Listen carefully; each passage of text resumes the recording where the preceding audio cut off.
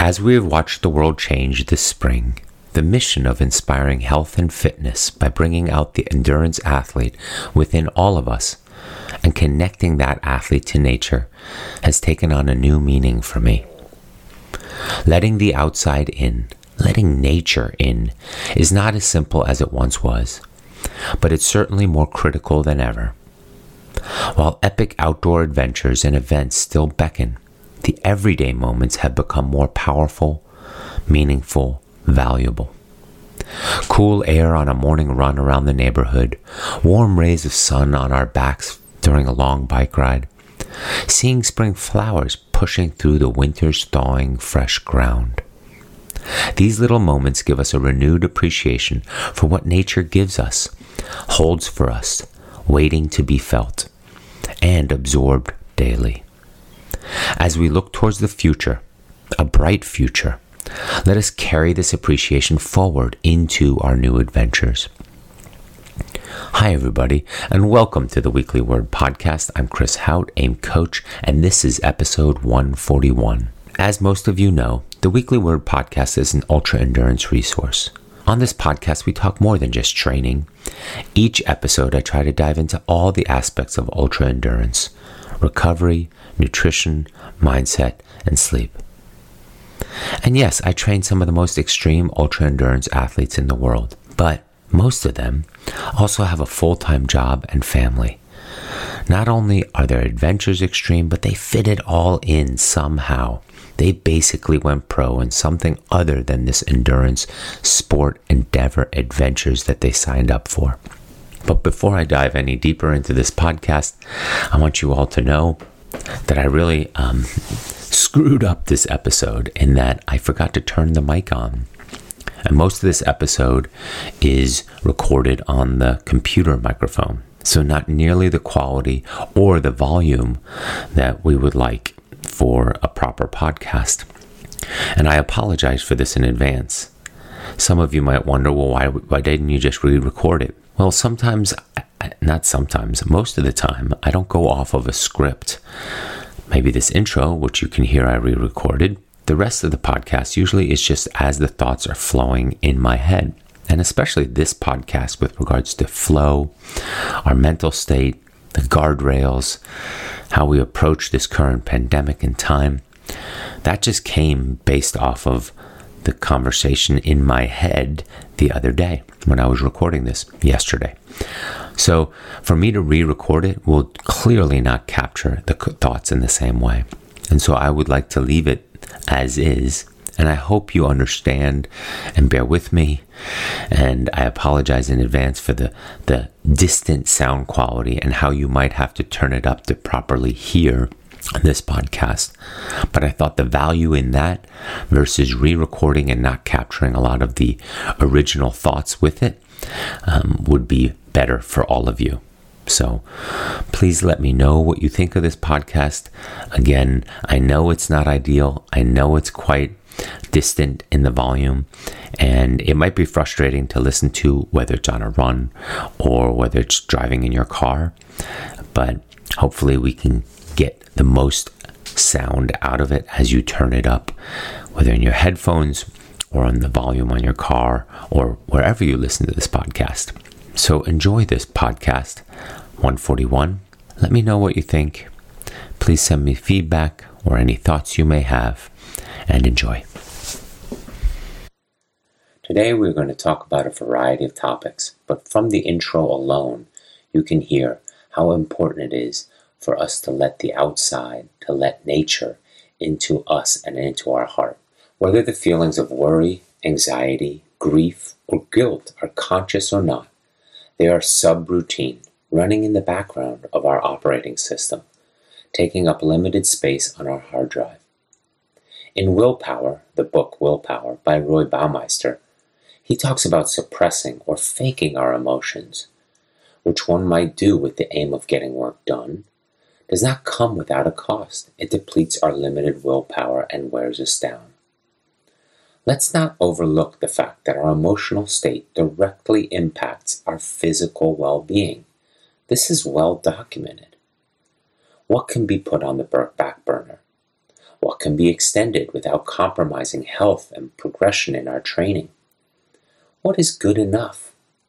Level of detail and the attention we put to it, can we soften that a bit? Can we make it more achievable due to more time? Can we change routines, morning versus evening routines, or vice versa in our training? Can we move strength on different days or move the long days during the week? Flexibility so that we can have a positive impact on our fatigued emotional state and therefore benefit our physical well-being. To be clear, adjusting our expectations here is not to suggest we avoid the responsibilities of our training or are too lax about it, or that we shouldn't strive to be our best or reach our desired outcome, or for me not to hold you, many of you, my athletes, accountable. This pandemic is an ultra-endurance event, and it is different in its distance for most. And as some of the shorter experiences, this pandemic is an ultra-endurance event, and it is different in its distance for most. As some have a shorter experience than others, while others are fitter, better, prepared, familiar with it. But we are all running in it together. And as we are sheltering in place, adjusting our expectations of our training productivity is meant to be temporary. But let's maximize this temporary time and judge ourselves less. By recalibrating our expectations now, most of us will get much more out of our bodies and minds in the long run. Greatness doesn't come from the status quo of doing the same thing over and over again with what we are familiar with or sticking too tightly to a routine. It comes from our constant struggle to live up to our promises, our commitments, our stated intentions.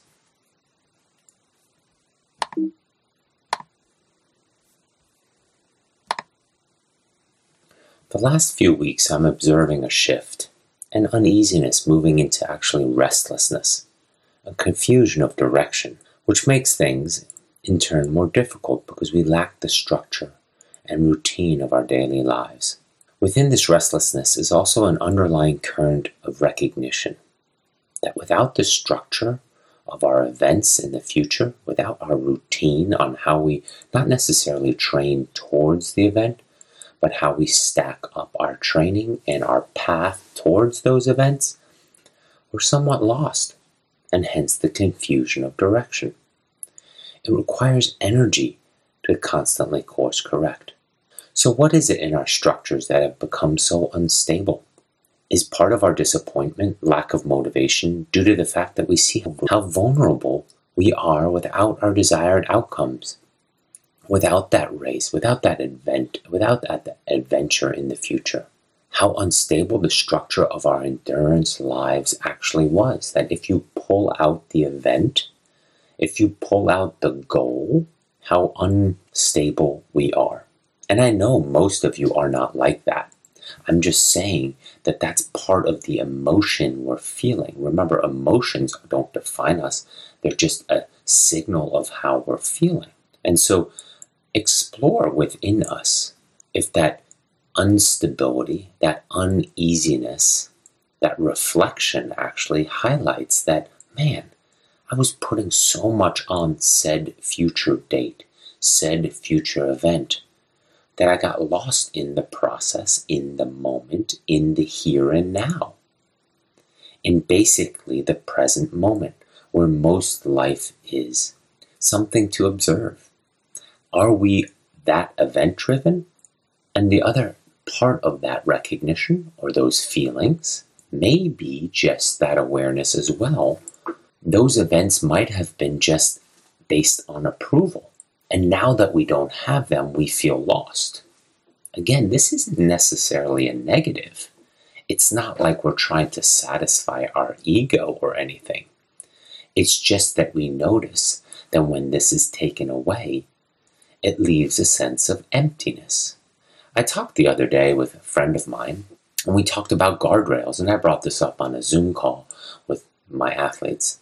The question I brought up is, are these events guardrails? Are we currently driving confused and undirectional? Or because the events have been taken away, we are driving undirectional or erratic without a map? And usually with the events, the guardrails catch us on our road, on our path. We can bang into them, but they course correct us. They send us in the right direction. We still have our North Star where we're heading for most of us. Without the guardrails, it feels more precarious. They prevent us from driving off that cliff, from driving off our path. But now that those events are postponed or canceled, are we seeing the road without guardrails? Is it scary? Is it daunting? How can we drive more confidently, safely navigating all the turns and dangers of the road without the guardrails? Those turns and dangers and cliffs is life. And those events keep validating and showing and allowing us and pushing us or course correcting us into the right direction that we, A, have intended to head, or B, that we don't even know we're heading towards, but it feels like it's the right direction. We're being guided by our truth, by our subconscious, our higher consciousness. Something is calling out for us to do these events, to be healthier, to be fitter, to be stronger, to be more durable, to have longevity, to display a vitality in our everyday life because of our endurance self coming forth, displaying itself. So how do we navigate without those guardrails? By having confidence, by changing our motivations from negative to positive, belief, joy, love. And that what we are doing, training, achieving is our own path. Who needs guardrails when we are determining the road, the path ourselves? When we know where we are going, where we know that each turn, each cliff, each bump in the road is making us better, stronger, fitter, more durable, more grit, more perseverance, more discipline, more overcoming difficulties and hardships. The only dangers and turns are the ones we create by driving recklessly or not paying attention, not being present. So can we drive with guardrails? Absolutely. It's when we overthink it on what might be around that next turn, or what might be coming, or what would happen if we drive too close to that cliff. That's our own narrative. That's our own story. But our confidence, our past experiences, along with our current experiences and being in the present, shape our future. And that confidence and that belief and that joy and that love for the training that we're doing navigates us, guides us down that road, no matter what it is throwing at us. Sure, currently the road is not following the map, but we are in the unknown with this pandemic.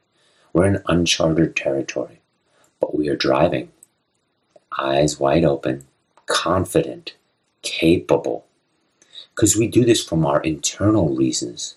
We are driving from inside of us, not being held to the road by guardrails, but from our own confidence, from our own abilities, from our own experience, from our own flow. Remember, flow is an optimal state of high performance. Flow can feel effortless. When in flow, we know our North Star, where we are going, where this winding road is leading us. It's like the Force, right? In Star Wars, you can close your eyes and anticipate what the road will, how it will unfold, how it might turn, where we need to be cautious and slow down, and where we can speed up. That's not because of guardrails catching us as we make our errors. That's because we're present, aware, mindful, in flow, at that optimal state of performance. With guardrails, we are just banging around the road, aimlessly, recklessly, unorganized, scattered, unaccountable because we rely on the guardrails. But are the guardrails just leading us to where we think we might need to go by not giving us a choice, but to head in that direction? Without guardrails, again, we're more accountable, we're more attentive, we're more in the moment, we pay more attention to what we're doing, to how we're driving, to where we're heading, to the terrain, the turns, the environment. We're present. We're in flow. Every workout, every time out is an opportunity to drive without guardrails. A story, an experience, an appreciation is waiting. And those become experiences that become part of our story, which give us more confidence, love, joy, attentiveness, awareness in the present, because we're armed with that past experience of just moments ago or of days ago of those workouts accumulating without guardrails and giving us in turn more confidence to head where we're going. Understanding the map as it unfolds in our mind, not because of guardrails or because we have to look down while we're driving at the map, but because we know we're heading where we are supposed to be heading, towards our truth, towards our better version of ourselves, towards our happiness, towards the joy in the process, and the curiosity in the journey. A lot of people talk about the journey, but there's a curiosity in the journey. There's an excitement in the journey, not because of the process, because of the experiences it brings. Every workout out is an opportunity to drive without guardrails because there's a story, an experience, and an appreciation for our body, our fitness, our health, our mentality waiting. The way you approach hardship defines you. Driving down this road without an event, without guardrails, is a huge disappointment for many, and I get it. I definitely get it. And many of you, my athletes, have shared why events are so important to you. And they're all for the right reasons: camaraderie, getting to know new people, support, sharing community, love, joy, smiles, appreciation, accomplishment. Those are all great, and many of you don't do it for the accolades and the approval, but for the inner sense of joy, satisfaction, confidence, gratitude, and quite honestly, absolutely, in order to continue to validate that what we're doing and the path, the road we're heading down is the right one. It feels good to see that, feel that we're on the right path. But as we have talked about on the last few podcasts, we don't know where this path currently is leading us in the day-to-day. It feels like it's unwinding or being built as we're stepping onto it. I get that because there are no guardrails. We have to trust. We have to look inwards and trust in ourselves. But we're on this road. And there is still, as in the movies or as in The Wizard of Oz or whatever, that far off achievement, goal, desired outcome, North Star, prize, end of the rainbow, whatever you want to call it, it's still out there. It's just currently over the horizon. We don't clearly see it, but it's still there for us, and we're on some sort of path towards it. And the safe path, the secure path, the comfortable path is the one with guardrails. But currently, we've lost those. The events are gone. The way you approach hardship defines you, and this time will be just another one of life's many curveballs that you have faced. The way you approach hardship will define you. At any point, you can catch yourself as the hero of your own story, as the driver down that road we are talking about, without guardrails. You get to make that choice every day. Am I driving without guardrails? And am I driving from my inner flow? Am I present in the moment? Am I living the experience as it is happening? Or am I relying on the structure, on the scaffolding, on the guardrails around me in order to safely head down that road? Sure, it feels good, it feels safe, but the challenge is in the hardship. And don't let anyone tell you otherwise. Security, safety, comfort, that's behind us on the road. And maybe we can even look at it as we used to drive with guardrails, but now we are capable, because of past experiences, to drive without guardrails from our inner strength, not external strength, external support. We're driving from our inner flow, our heart, our joy, our desire, our clarity, from flow. Bad things can have a bright side if we let them. And currently, in this current climate, in this current crisis and pandemic, there is a bright side. And if we can accelerate out of this cloud and drive our road without guardrails, again, another bright side to all of this.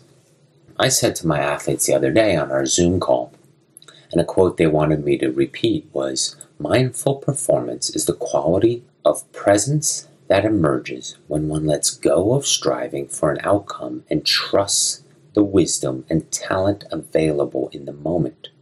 If we take that into our guardrails analogy, mindful performance is the quality of presence that emerges when we let go of striving, of those guardrails, of that support, of that scaffold. When we let go of that striving for an outcome, somewhere, a destination down that road, and trust the wisdom and talent available in the moment. That's us driving without guardrails. That's being in flow. That's being in the present moment where life is unfolding. We can let go of striving. Instead, we can focus on non-attachment to future outcomes.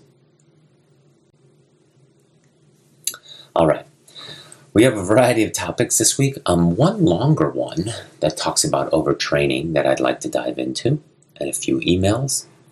And we'll get rolling here on the Weekly Word Podcast, episode 141.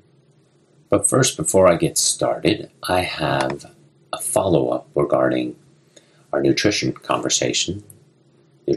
and lifestyle conversation last week with Emily. And she is offering a 2-week plan, 14 days, that is wrapped around what we were discussing: nutrition, lifestyle, and how to make small changes that lead to significant outcomes. And we decided with that, because we received a lot of feedback and questions and positive input, and so she would like to offer for all of you Weekly Word listeners a 2-week plan.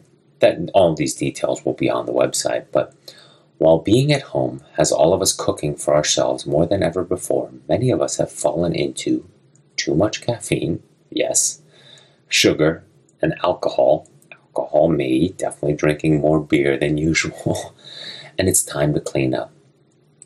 What we put into our mouths has never been more important. Our nutritional habits are the foundation to our health, which will determine the adventures we are able to take on now and in the future, both athletically and with our families or in our work. Many athletes, and adults in general, struggle with stomach distress, oxidative stress, and understanding why they are gaining weight, even though they are exercising or training more than ever before and eating less.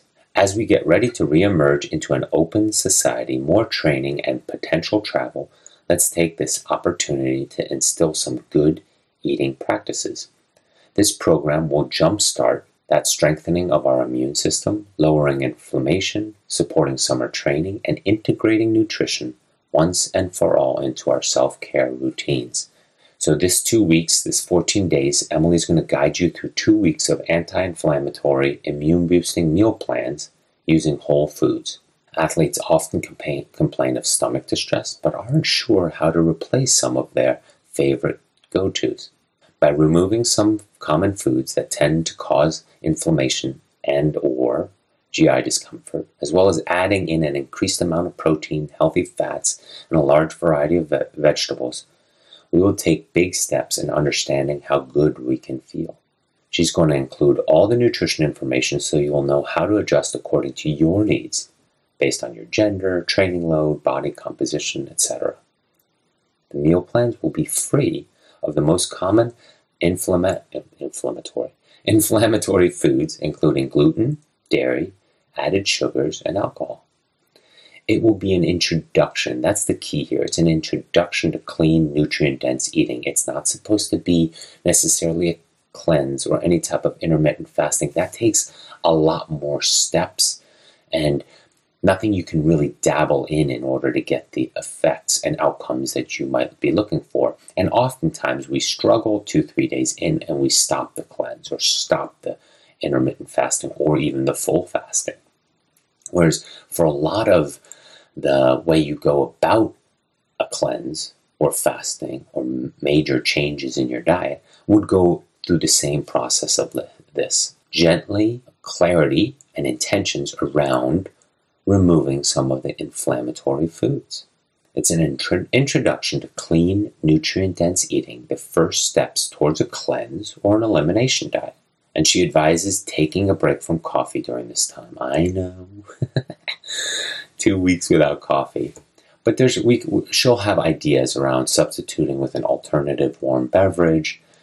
So what are you guys going to get out of this if you sign up? The effects of excess caffeine, sugar, alcohol, and environmental toxins and how they affect the body. Sneaky ways to increase your protein. Mindful eating practices and why they are important. The benefits of food logging. New ways to incorporate nutrient-dense foods and seasonal vegetables and fruits. And how food choices, as we discussed on the podcast, influence sleep, energy, mood, digestion, and how you're interacting with yourself and other people. If you're interested in this, I would recommend you head to EmilyWise.com. That's EMILEE Wise, WISE.com. And there's a link to it on my website too, to Emily's nutrition website. And there's more details on there. So yeah, it's just something, instead of talking about something like we have 2 weeks ago on the podcast, and then just letting it float out there and putting the action upon you on how to get it done. This was sort of something that we said, well, instead of talking about it, let's gently introduce, let's create a transition point where we can take the concepts of lifestyle and nutrition and implement them effectively so that the listeners of the podcast or my athletes can make a choice on how they want to include these routines and habits and actions in their lives or not, or just see how they feel and learn and grow from that as athletes, right? Knowing how we respond to nutrition or knowing how we respond to the foods we put in our body or the foods we avoid just makes us better athletes again. Because you can continue to individualize, customize your nutrition as well as all our training inputs so that they are maximizing you, the athlete. So if you have questions regarding that, of course, always send me an email, but you'll find most of that answered on Emily's website. All right, let's dive into our first email. We haven't had emails in quite a while due to topics of the pandemic that we wanted to dive into. But as we're taking this long-term approach, now with the pandemic, I think it's time to return to some emails. So I received this email a couple days ago, and I quickly followed up with the athlete because I felt it was a really good topic, deeper topic to talk about here on the podcast. And so I followed up with the person who sent the email for more information and so forth because, again, overtraining is something that we can all benefit from learning about.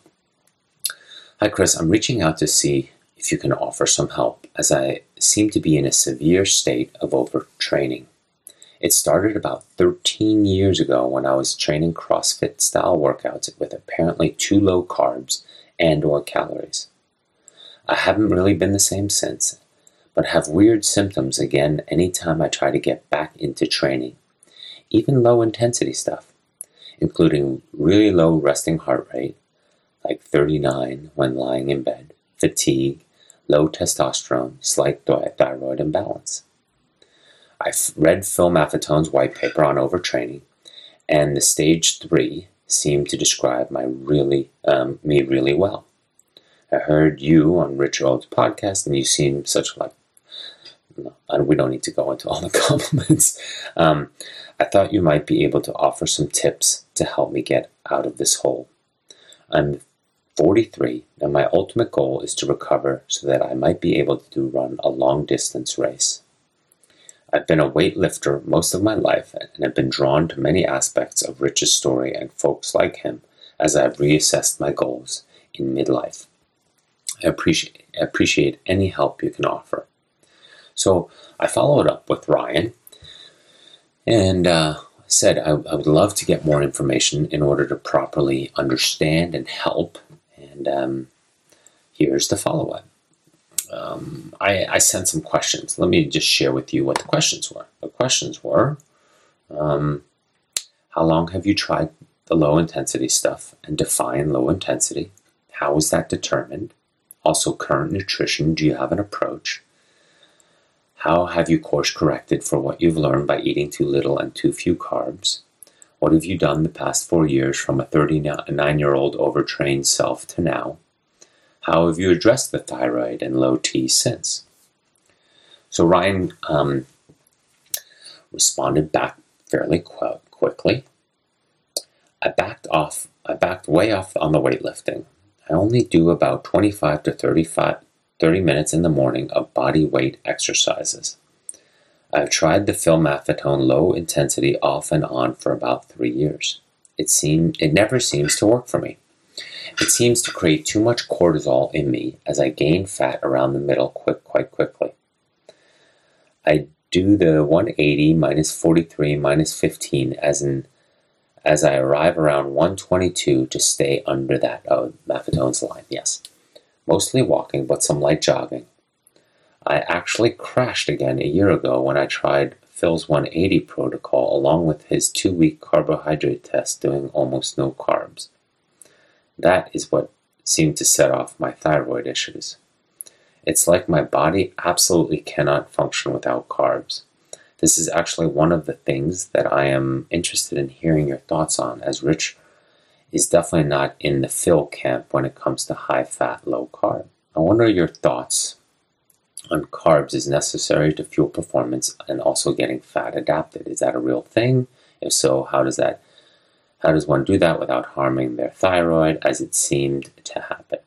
As you guys can imagine, I'm going to bring in Emily on some of these questions as well, because I'm not going to pretend that I know all the depths of this.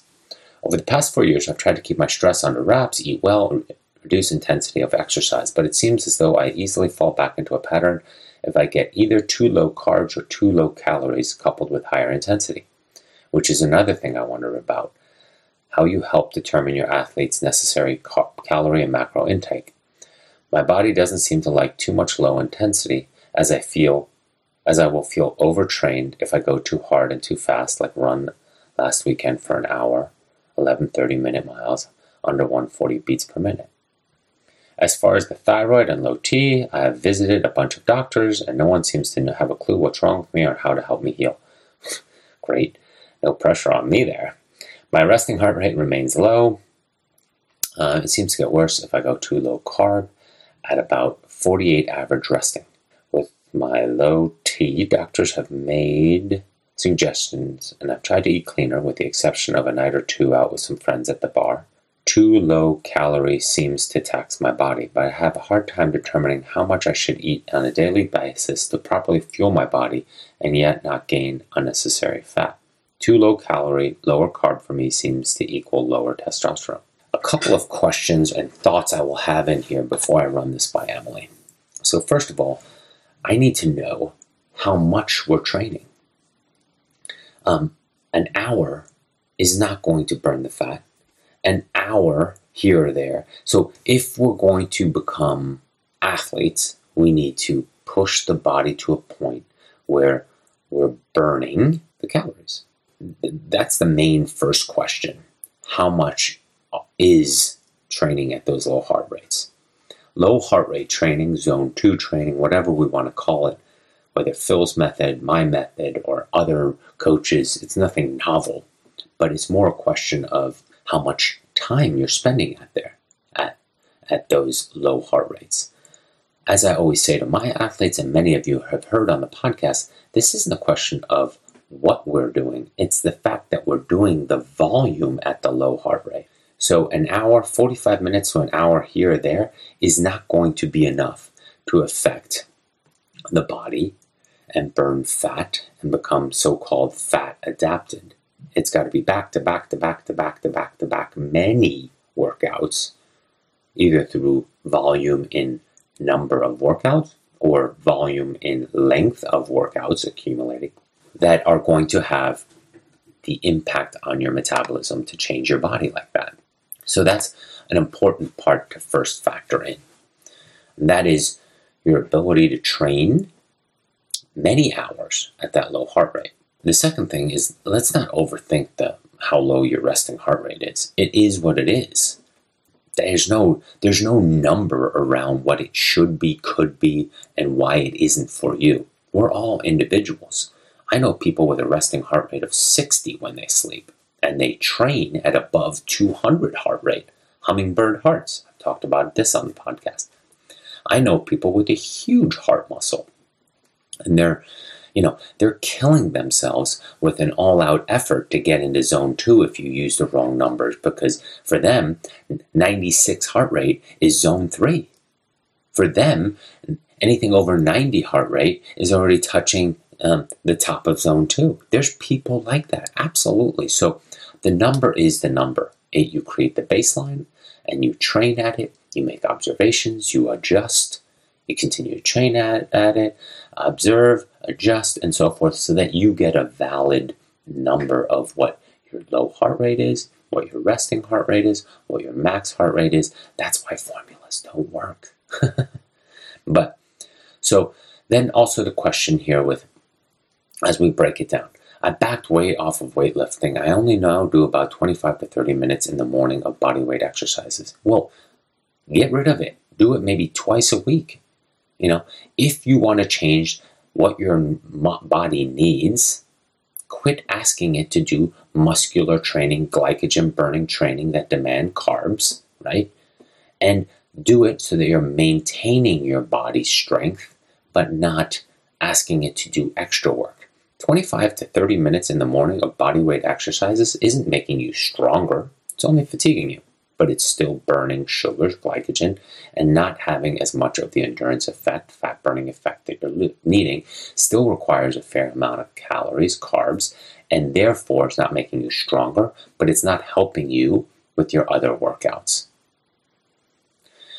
It seems never to work for me. It seems to create too much cortisol in me as I gain fat around the middle too quickly. Yes, that makes sense if, number one, you're still working on body weight exercises and creating a stress and a fatigue on your body, and you're not doing enough aerobic activity to burn that fat.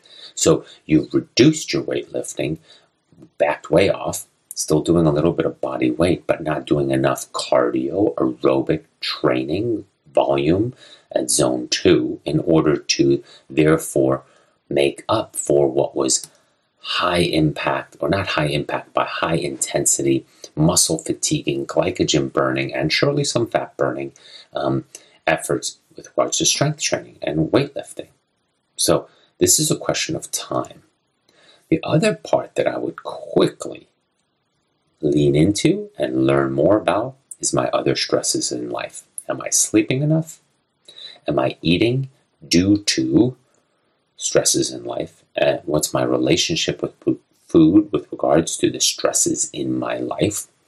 What's my life stress, work stress, family stress, other stresses going on to never allow you to get out of fight or flight, and therefore too much cortisol as I gain fat around the middle too quickly.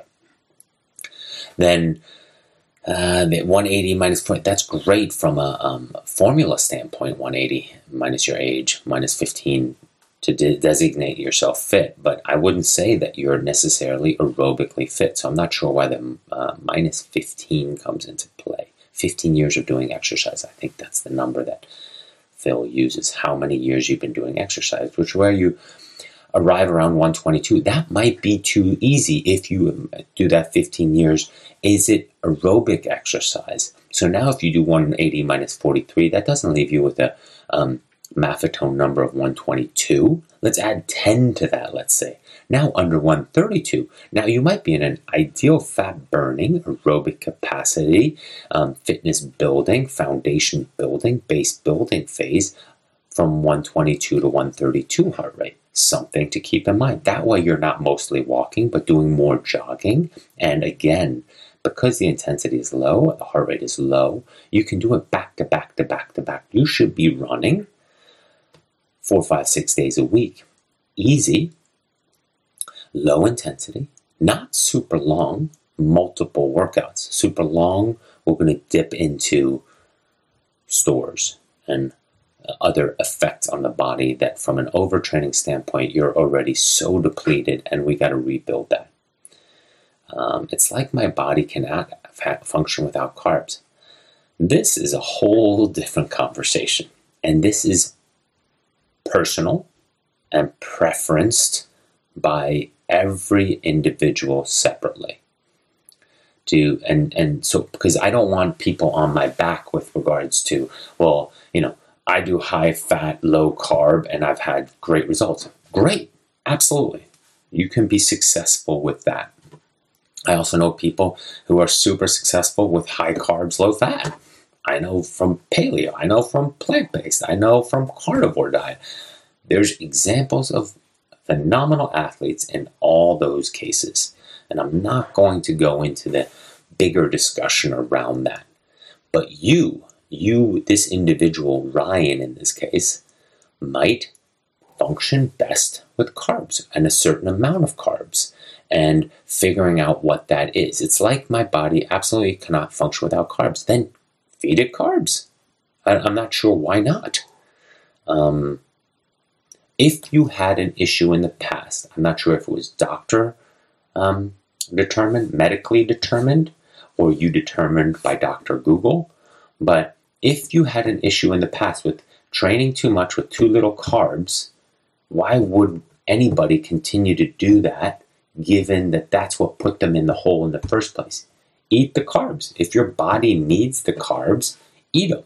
It's also a question of the quality of the food, the quality of the carbs, the timing of the carbs, what you're doing, how you're doing it. And yes, you say you eat out 2 times a week with your buddies at a bar. Well, if this is something important to you, then you would still make smart, healthy choices at that bar. Doesn't mean you have to have the 2 plates of fried potato skins or whatever it is. We might want to stay away from that. But again, these questions come, if we're going to rebuild from an overtraining standpoint from scratch, it becomes a very detailed game, truly a game of trying to figure out and understanding what it is you, not other people, you need to get out of it. And it's a very gentle, deliberate, detail-oriented rebuilding process. Being overtrained is a very, very debilitating, sometimes lifelong issue. I've known athletes that have so destroyed their immune system and their body and their metabolism due to overtraining that they will never be athletes like they used to be ever again. And if they can do more than walks or some light stuff, that would be surprising. That's how bad it can go. It can really wreck you, and you will never be an athlete again. So, an athlete the way we define it. And yes, this is one of the rare cases where I would say not all of us can be athletes. There's some of us who have really, destroyed that. Now, a lot of the athletes that have become overtrained were athletes for a while and they took it too far. Just like, any dosage of anything is going to be unhealthy, right? And from a medical standpoint, it's all a question of dosage. You can take, if some dosage is healthy for you, exercise.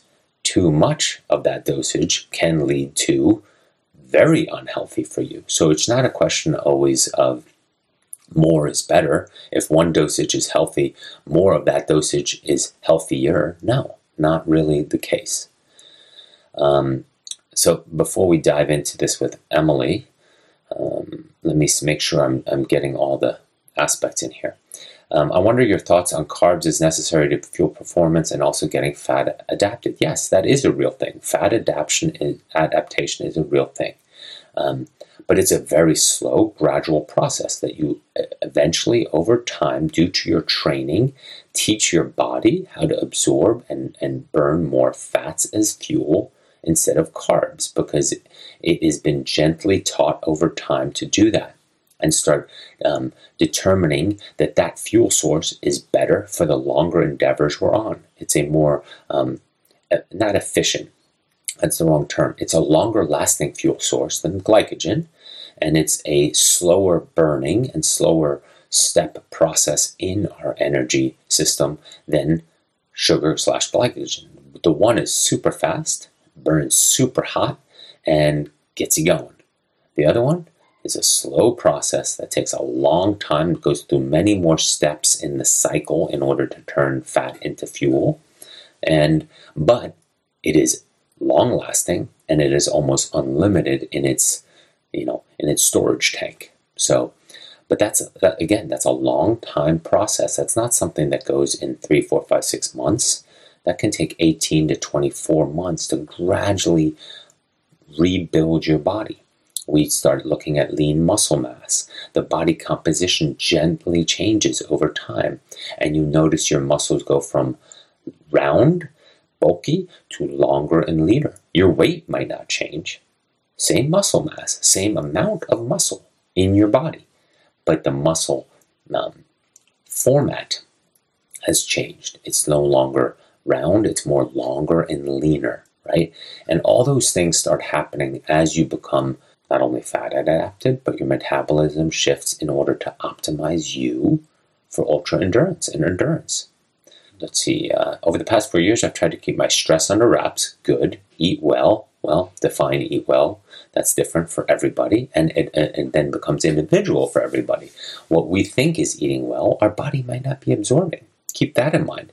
Emily had talked about that on the nutrition podcast, and we've talked about it a few times here, is just because you're eating well doesn't mean that your body's absorbing what you're eating well. You might be putting in some great greens and whole foods and all those things, but if you're intolerant of certain things or the certain combination of things, you can be eating great food, but if it's just flowing right through you and coming out the other end without giving you the nutritional benefit, you're back to square one. So these are all examples. All this that we're breaking down and going through just continues to highlight this stuff is individual. From training to nutrition to how we go about our day as athletes, it's individual. There is no formula. There is no one plan that works for all, because we're all such unique individuals and have different backgrounds and different gut histories, different athletic histories, different mindset, different understanding, different learning, how our metabolism and our gut has been built over the years, might be accepting foods differently. I grew up in a Northern European diet versus, what somebody in Southern Europe eats. So my body would surely respond after 20 years in Northern Europe to all of a sudden eating the food of Southern Europe. That would take time. Same thing is in the United States or different cultures and so forth. So everybody is in some way a little different, and that's why it's so hard to apply nutrition, apply training, apply strength, apply in mindset, all the aspects of being athlete to everybody universally. Reduced intensity of exercise. Over the past 4 years, I try to keep my stress under wraps. Okay, eat well, we discussed that. Reduce intensity of exercise. Well, again, we don't know what the reduction is, if it was too much, and therefore not helping you. How do we grow out of that hole physically that you're in? But it seems as though I easily fall back into the pattern if I either get too low on carbs, don't get too low on carbs, don't get too low on calories, coupled with higher intensity. We don't need that combination. Eat the carbs if that's what we need to get you healthy, to get you into a routine that works for you, in order to gradually get you out of this hole of overtraining and your body not responding properly to any of the training you're currently doing. If I were you, if I were coaching you, I would completely reset everything about you so that you gain a new view, perspective, knowledge about who you are with regards to being an athlete, and taking everything that you knew and almost throwing it out the window, or putting it away. My body also doesn't seem to like too much low intensity. We don't know that. We'll define too much, as I easily will feel overtrained if I go too hard. Have we done 12 weeks at Zone 2? Have we put the proper recovery days in there? Have we gently, ever so gently, built up that volume? Definitely would not include doing bodyweight exercises every morning. It's talking full rest. Overtraining requires full rest. Look at the stage 3 inputs from Maffetone in that respect. And any of you, if you want to go to that website, maffetone.com, it's phenomenal. And there's a white paper on there on overtraining, and it comes up with, also defines what that stage means, and also the steps you might take to get out of it. And you can see how long and how gradual it needs to be. As far as the thyroid and low T, I visited a bunch of doctors. Again, this is the stuff Emily's going to have to help me with. Resting heart rate remains low. I wouldn't go overthink that number. It seems to be worse if I go too low carb. Don't go too low carb at about 48 average resting.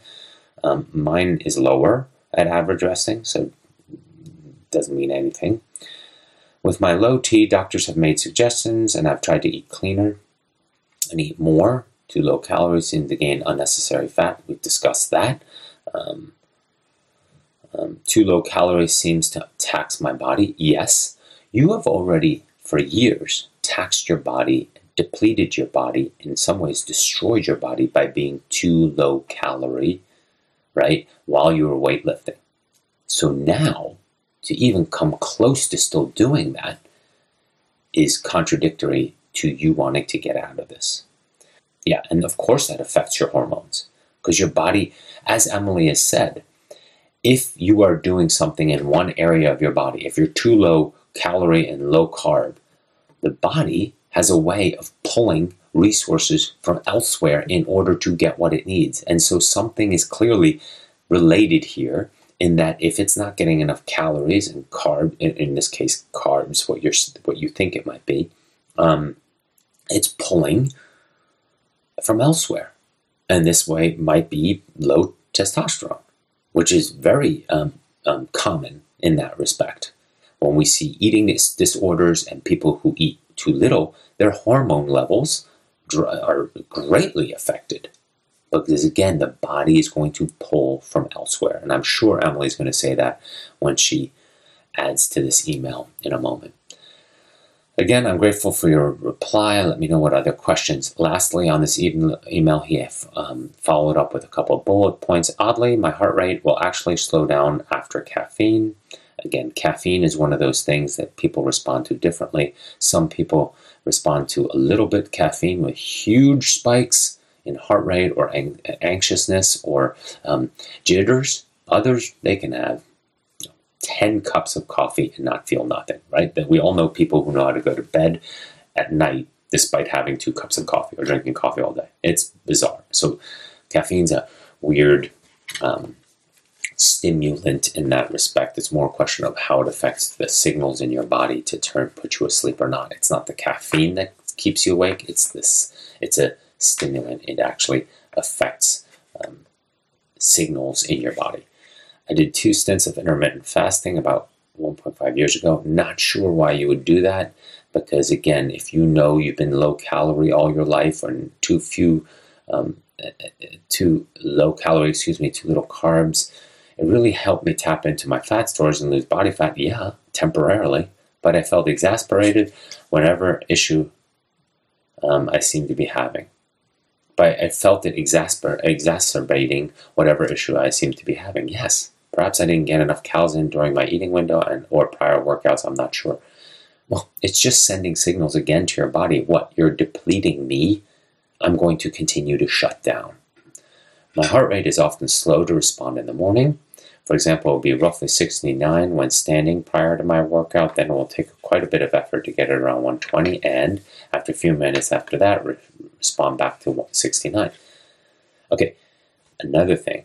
Understand that your body, from overtraining, is going to fight you and protect itself from training for many years to come. That is the difficulty. That is the signal of overtraining. That despite rest, despite best efforts, it does not want to. It has been taught, conditioned, shocked, scared into depletion. And it's going to protect itself. It's going to override. The governor is going to say, no, I know where this is going. I'm not going to allow you to kill me, basically, right? And so, yes, this is quite common. It takes quite a bit of effort to get it around 120. Yes, it is flat. It is tired. That's overtraining right there. And the true overtraining, stage 3 and above, is the ones that take a long time to rebuild. And like I said earlier, oftentimes it could mean we never rebuild it if it's more serious. I do have a heart rate variability recording from this morning. Is that of interest to you? No. Finally, I'll be clear with my goal to not be some elite athlete. I know those days are likely gone. I want to be a normal 43-year-old with energy. Okay. For my kids and wife and healthy levels of body fat.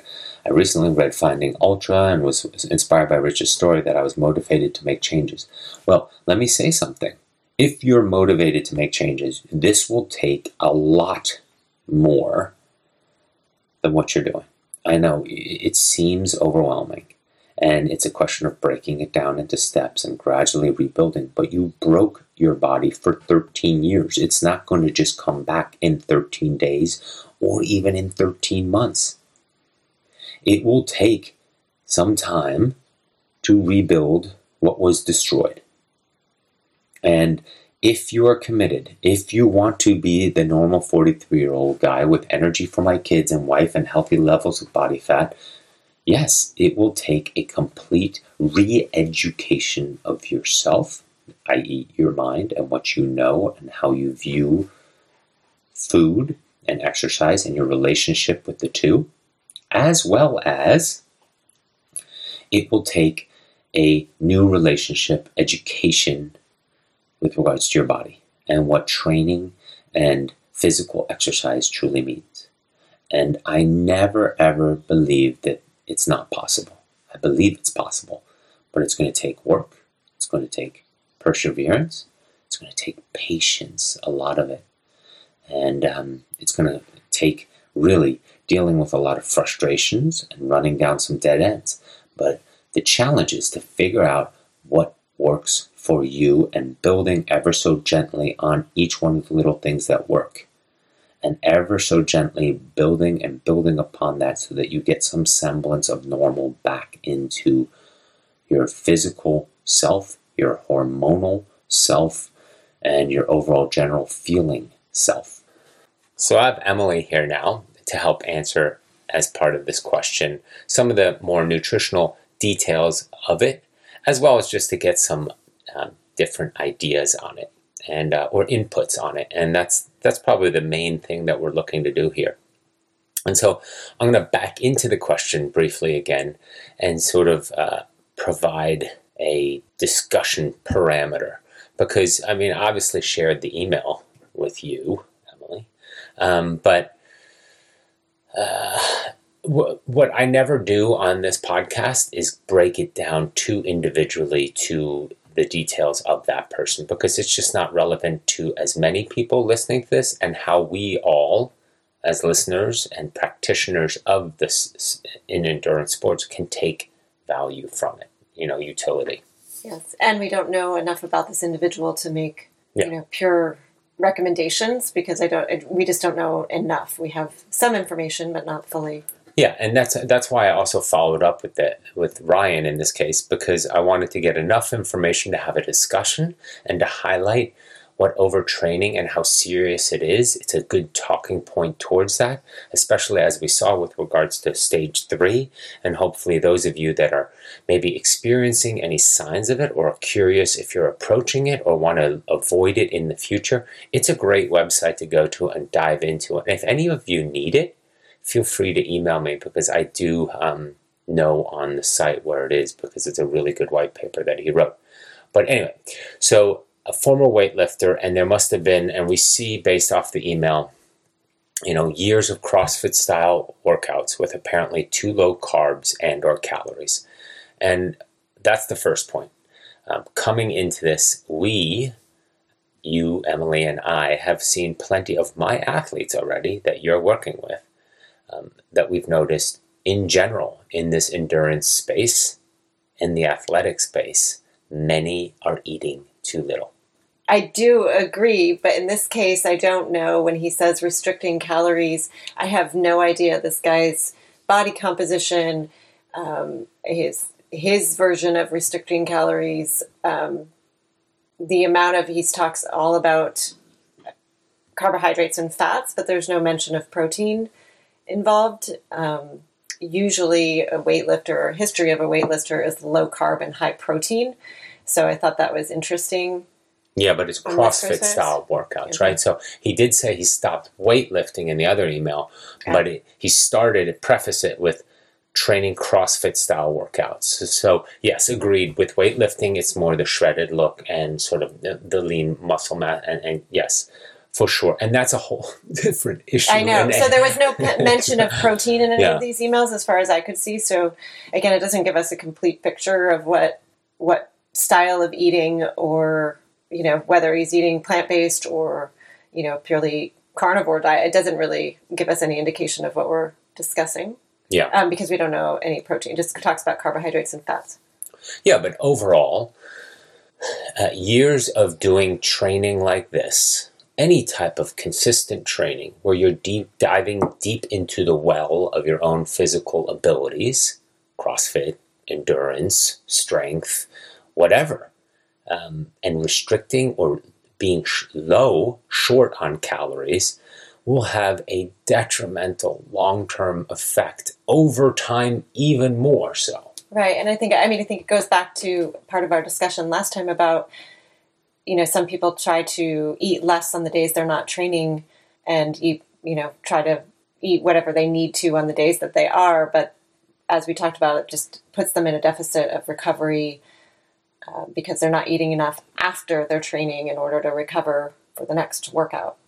Yeah. And then in general, just the long-term damage, daily in and out of training and being in a deficit. You do that for 2-3 weeks, you go into a different state or fog. You do that for years, that's where it hits adrenals, that's where it hits hormones, that's where it puts you in a state that your body literally shuts down. That's what overtraining is. It is protecting itself from literally killing itself. Right. So I also talked a little bit earlier about how even in his return to health, if you're low somewhere, like you said before, and you said last time, and the time before also, it's taking from elsewhere.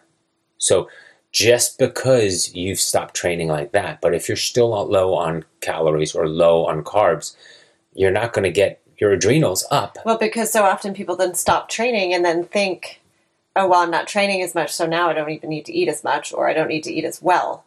And then so it's not getting you out of the hole that you're in. You're not nourishing yourself to fix the problem. So we backed way off of weightlifting. I talked about how 25 to 30 minutes in the morning of bodyweight exercises, I recommended that he does that maybe twice a week for now and focuses on rebuilding his body, because, again, reducing the stress on the body, whether it's physical, mental, environmental, work-related, family-related, we just got to stamp it all down a little bit and just allow your body to recalibrate and reset. And so getting away from all our expectations and rebuilding from scratch. Throwing into that, I talked about the low heart rate and all that, and that's relative. It's hard to know that without more data, without more testing. He's mostly walking. Well, I think on that, I think low heart rate, low resting heart rate, some extra weight around the middle. He talked about cortisol levels. So you are talking, the adrenals are involved in hormones, involved in stress hormones, because that's what adds the weight around the middle. So I don't know what he's done to address and rebalance cortisol. I think he mentioned something about coffee and caffeine, and that would be something, definitely one of those times where reducing any caffeine for a period of time to help reset cortisol, using some adaptogens like cordyceps and holy basil and ashwagandha. Those are typical things to help rebalance cortisol. Adding, then he talks about testosterone. And that's also, again, a hormone, and the building blocks of hormones are going to be your healthy fats and proteins. So again, since I don't know what sort of protein balance or what was included here, that could have been extremely low or too low as well. And therefore, the hormones just weren't able to keep up.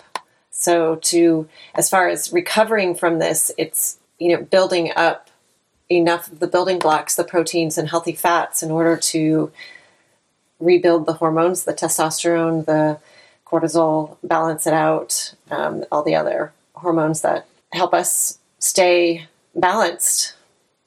And in the short term, that might mean carrying some extra weight for a long-term outcome, because determining how that stress is being absorbed by the body. Well, again, we don't know anything about the rest of his life as far as how much stress, where is the other stress in his life coming from, and has that been addressed or taken care of? It sounded like he was trying that route, but as far as doctors recommending dietary information or protocols to help him recover, oftentimes they're not familiar.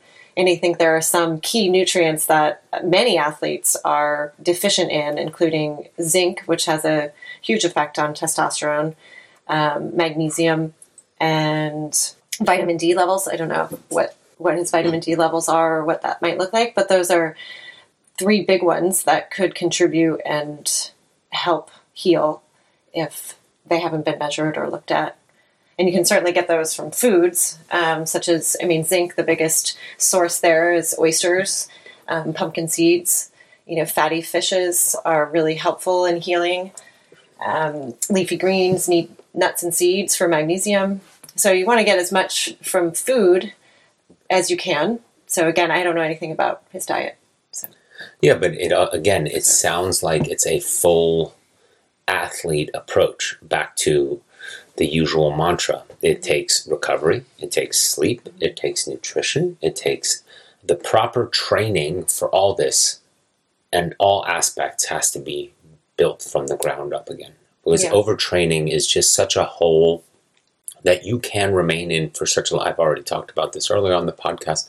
And so it sounds to me like from a nutritional standpoint too, it takes a from scratch gradual. Yeah, I think I'm remembering there was something about fasting in there. Yes. And again, this isn't the time when you're trying to heal. That's not the time to be stressing your body further or playing with starving yourself. Again, when starving yourself was already a big factor in getting you where you are. It's more about, taking away the caffeine, making sure you rest, prioritizing sleep, nourishing, making sure you have full solid meals, and really treating yourself like you're sick. Yeah, fragile. And trying to heal. And a lot of this is, like I was just saying a few minutes ago, is in order to return to a future self that you are familiar with as an athlete, it might take a lot of drastic steps in the now in order to get that back. And difficult steps and unfamiliar steps. And it may take no training. Well, yeah. Well, most of the overtrained athletes that I've worked with over the years, it has meant no training for 12 to 18 months. Yeah, no training and very well nourished. The body needs to rest. I mean, I think it hit a point of exhaustion. You emptied the tanks, and you need a serious, rebuilding in order to ever get back your performance. And stress levels, and overall just bringing everything back to a level that basically. And it's hard to hear, right? I mean, my heart goes out to this individual. I mean, I've just spent, a couple months out of commission, and to hear, 12 to 18 months of rest would be extremely upsetting and stressful. But but what I've also compared overtraining to is that you've broken the trust with your body. It certainly takes a lot of ignoring. Yeah, and so your signals. Body protects itself and says, I no longer trust you. And so it's going to take some time to rebuild that trust on a truly cellular level. Yeah, it doesn't happen overnight. No. And it's one of those things, again, none of this happens overnight. And if the better tuned in and more aware of what's going on in our bodies, the earlier we can address it and the less of an issue it is. Yeah. You mentioned no caffeine for some time. So I already talked to them about your plan that you're going to be offering, and one of the things in there was no caffeine. And as I was describing your 2 week shake. No, I was like, I know people, this is going to be hard. 2 weeks, no caffeine. That's part of it. Again, it's caffeine is one of those things that increases. Can increase cortisol, and so for a person that is having trouble managing that's when we recommend taking away caffeine. I think all this at home time, it can be abused. And again, for some people, it's totally fine. They're very little affected by it, but it's one of those, it can also mess up your gut microbiome. So it's one of those things that it can be fine or it could not, and it's commonly taken out of because you just don't want any stimulants in your body when you're trying to reset. Yeah, and in this time of training, maybe, let's say 20 or 25% less. Mm-hmm. And as we're at home, and you can maybe sleep in your own home, obviously you're not on the road, and maybe you can sleep an extra hour, and so therefore you don't need the caffeine in the same way, hopefully, and you wake up. And well, if you need the caffeine to wake up, that's when you should give it up. Uh-oh. Because I definitely... Well, and I think... I don't need it, but I definitely enjoy my morning cup of coffee. Yeah, but I think people being at home more, at least for me, not having somewhere to go right away, or, you tend to drink more, maybe, than you would in your normal life. Or maybe you're drinking less because sitting around an office, you used to drink more. So everybody's a little bit different depending on what their scenario is. Yeah, well, I just thought that caffeine comment was timely. Well, somebody that has some adrenals and cortisol, it's always recommended that you stop the caffeine because it's a stimulant. You want to try to rebalance the cortisol on its own without the receptors being turned off and all that. Yeah. All right, well, that was Emily's 10 minutes, weekly 10 minutes. All right, diving into some more questions here. Hi, Chris. Thank you again for all the information you help provide on your podcast. I hope you're keeping well in these difficult times. By the way, I opened the door. It's like 85 degrees outside my office, and if you hear birds chirping in the background, sorry. It's just part of it. Nature. I know I'm struggling, and I'm finding it so hard not to be able to walk in the mountains, which is where I'm happiest. My nearest mountains are 100 miles away, so I haven't been able to travel during the lockdown. I also run, which is my main form of regular exercise. I was due to run my first ever marathon in April in Manchester, England. It has been rescheduled for October. Good. But I doubt it will go ahead this year, as there were due to be 25,000 runners, and I don't see anything improving quickly enough that such events will be happening in the autumn. So I'm just trying to keep my running ticking over so that I'm able to do a half marathon and then build it up from there. I thought, therefore, that this would finally be a time to give Zone 2 training a proper go.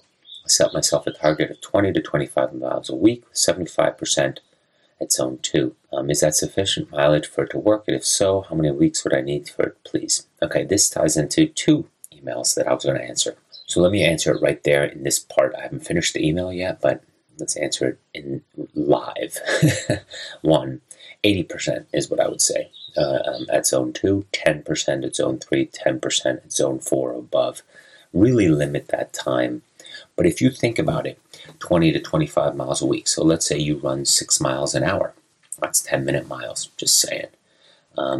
That's still 4 to 5 hours running a week, of which if you think 80%, right, that's 4 of those 5 hours is going to be at zone 2. Now, let's say 30 minutes at zone 3, 30 minutes at zone 4 or higher. That's a fair amount of intervals, speed work in between all that time, or included or inserted in all that time. So don't overlook that. Is that sufficient mileage for it to work? Yes, it is, but it'll take longer, right? If you're running 50 miles a week, you're getting the adaptation quicker because you're spending more time in zone 2. Just from a logic standpoint. Now, how it works for you individually might be longer or less, but and the relationship isn't necessarily 2 to 1, where you would say, okay, if I do need 12 weeks by doing 20 to 25 miles a week, well, I only need 6 weeks if I'm doing 50 miles a week. No, it's not quite that clean in a formula, but the more you do, yes, the quicker it goes. And I don't know the relationship of the two, the ratio of the two. So, sorry. How many weeks would I need to do it for? So, I got another email about that from a gentleman who sent me his running test and they were about 4 to 5 weeks apart. It's been a month, he wrote. And he'd send me another running test, and he was disappointed that it hadn't changed much. Same thing, same as this other question.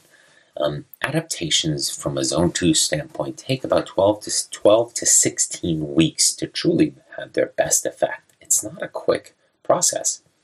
And again, we're endurance athletes. It takes a long time to achieve the endurance outcomes that we're looking to achieve. And building a foundation should not be something that goes quick. 16 weeks, is not a big window going for the engine and the foundation we're looking to build. Some have asked in mileage. I usually think around 250 to 300 miles of running is what we need in order to see significant changes in how we use our energy system, i.e. zone 2. So if you think of it this way, back to the 20 to 25 miles a week, 250 miles, that's 10 weeks. That's about right. So 10 to 12 weeks to see the minimum, and then you got to figure 16 weeks if that wasn't the same volume every week. Remember this email. Please keep in mind recovery weeks in there. Don't just set a target for 20 to 25 miles a week and do that for 12 weeks in a row. You're not going to have the benefits and the adaptation and the absorption we want. So, it's going to probably take 16 weeks if in those 12 weeks you also build a recovery week in there where you come down to 16 or 15 or 14 miles that week, or 12. And so now 12 weeks at 20 to 25 miles a week, plus the 4 weeks of recovery, bingo, 16 weeks.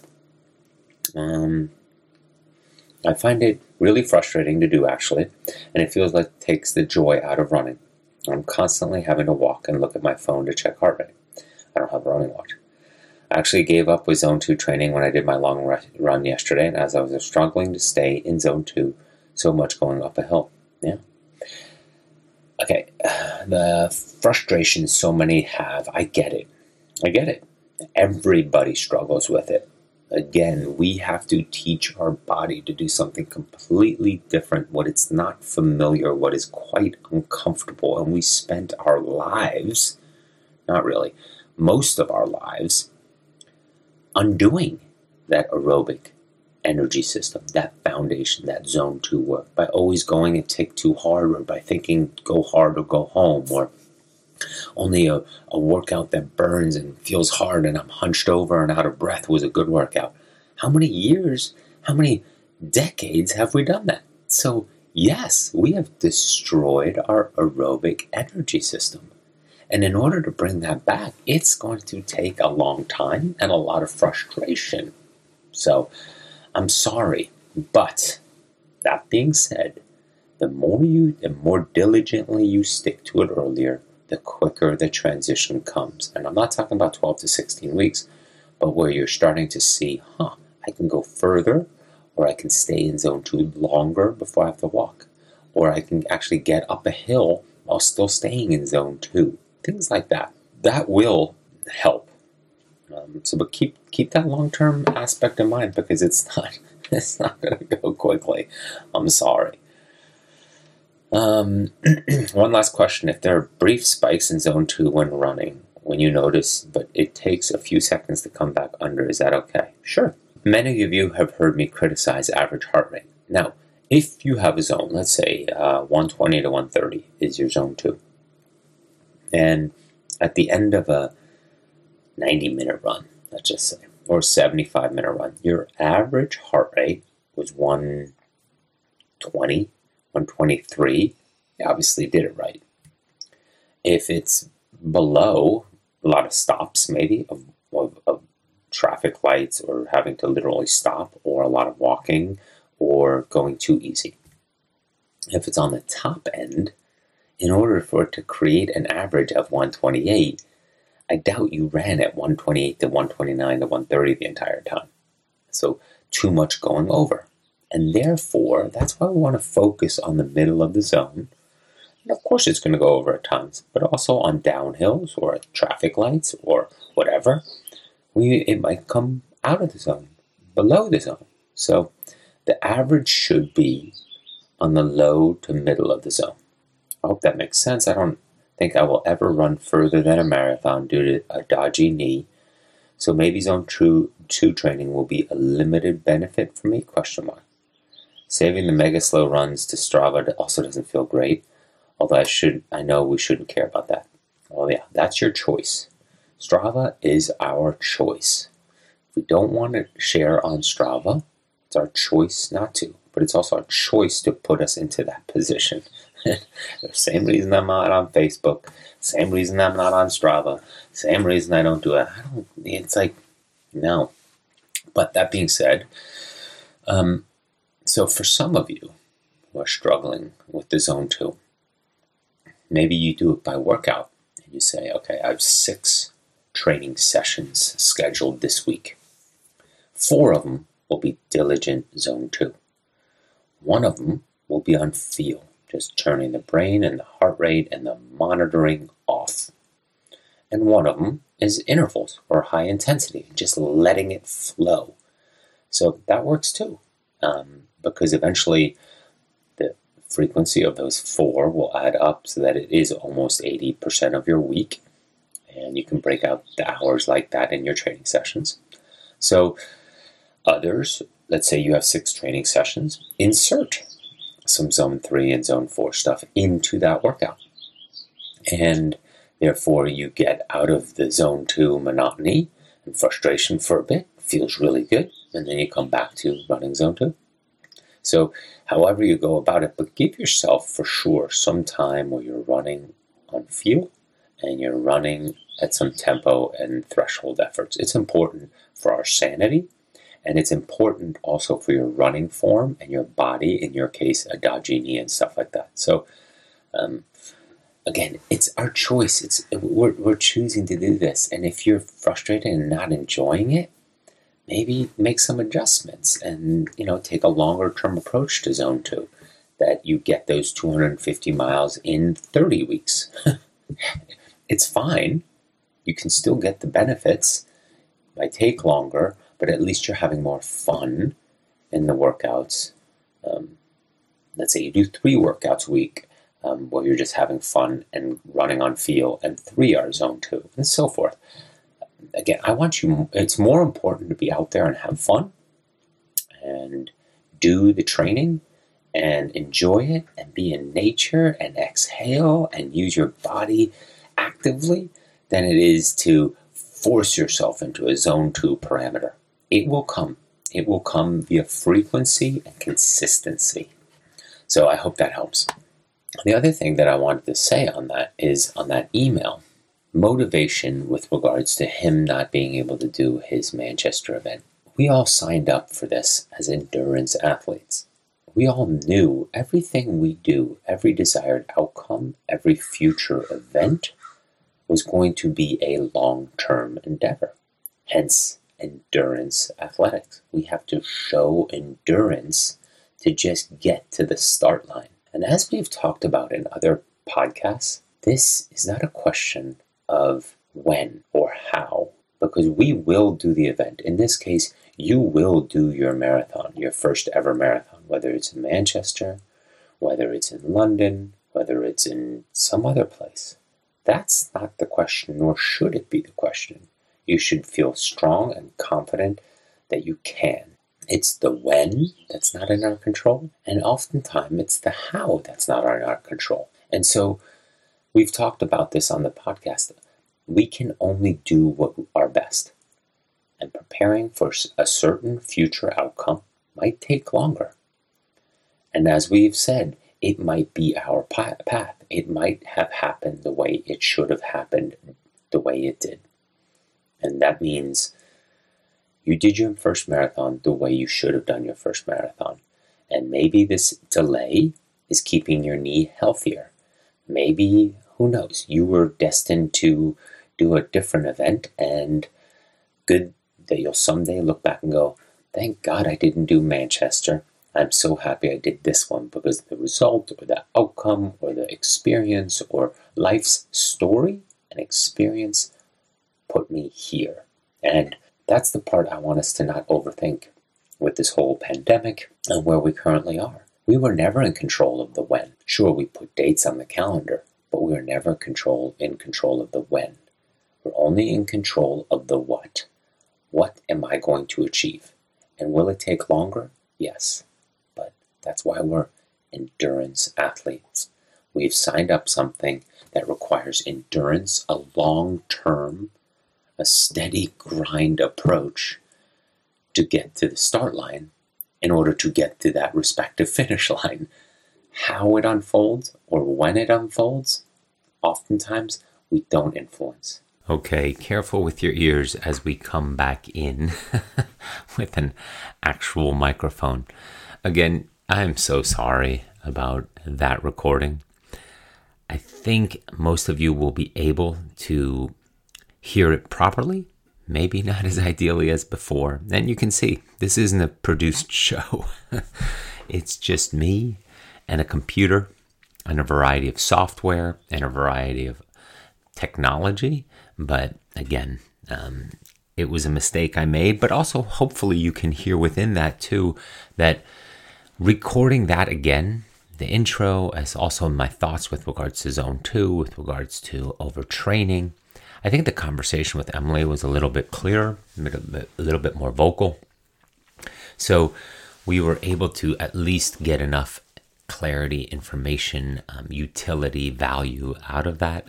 Having said all that, I wanted to thank you all for listening. I thank you all for being patient with me and my technology limitations. I will surely always triple check that the input device is the microphone and not the computer.